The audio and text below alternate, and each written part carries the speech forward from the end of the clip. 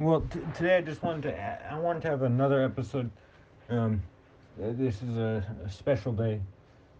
It's the birthday of one of the contributors to GMT Kollel, the Rubel family, and so I wanted to speak about another mitzvah that comes up in this week's parsha. That's Kiddush Hashem. And what are the parameters of that mitzvah? Right, it's kind of famous that you have the three biggies, right? Not to do any avodah zarah, Gilei Arios, Shvichos Damim, can't kill, can't have forbidden relations, can't do Avodah Zarah. What does that mean? What are the lines drawn? That's something really controversial to think about. Um, is it, and even thinking bigger, is it do we say a bracha?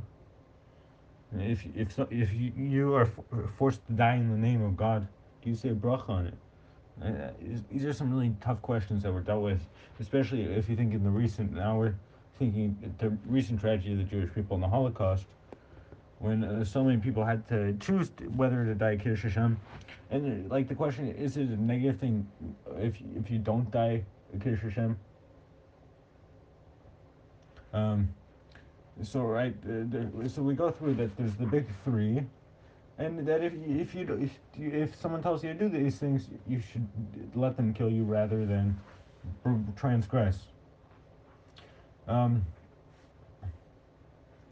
but and if you so and also that if you do this, there's a difference between if you do it bitalase berabim or just a bitalase. Like it depends on how many people are watching. That's an important differentiation introduced. Yeah, if they tell you in front of 10 people, it's different from in front of, and this is all in the Rambam in the fifth parak in parak Hilchos Yisudei HaTorah, and it's really interesting that first day he puts it there because Yisudei HaTorah, if we remember the first line, it's all about the philosophy of God, and so this is a mitzvah that's not linked to any specific action or mitzvah; it's linked to all the mitzvahs together. It's defending oneself, and the Sefer Chinuch really explains this. The Rambam doesn't. Uh, um, and the Rambam explains this that Kiddush Hashem is it's actually in the Sefer Chinuch that Kiddush Hashem, like the whole concept is because someone is supposed to be an Eved, and of all the because an Eved, you know, is someone who works hard and that they dedicate, and that they put themselves to their master. All the more so us and people will die in war for a country, right? We praise the heroes, the soldier, you know, who stormed the machine gun nest. All the more so someone who dies for God, who's all the more greater than dying for China or Russia or the United States. And then the really fascinating concept and dispute that comes up is especially around the Crusades, and it's very relevant for the Holocaust. Is what if you kill yourself? Is that permitted? So a lot of if in order to prevent people from forcing you to do an avera, can you because like the Rambam frames it in the passive language via hareg, someone's killing you. But what about can you kill yourself? Is there a case where that's permitted? Right, we know the famous case of Masada.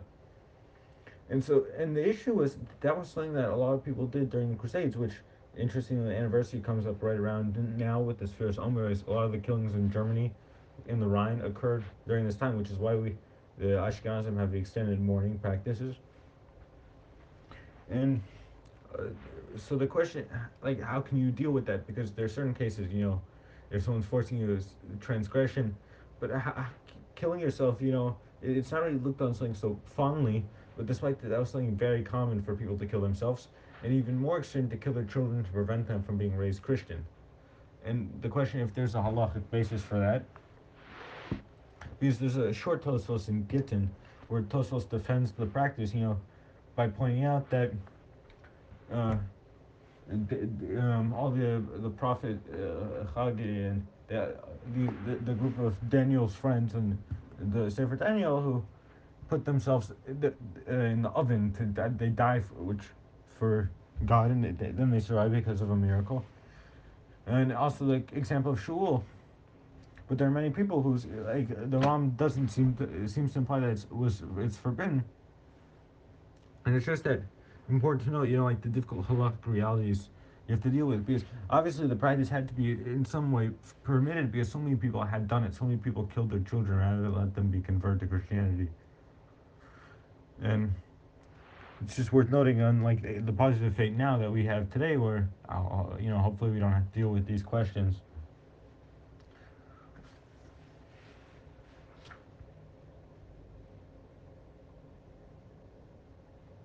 I hope you have a good day.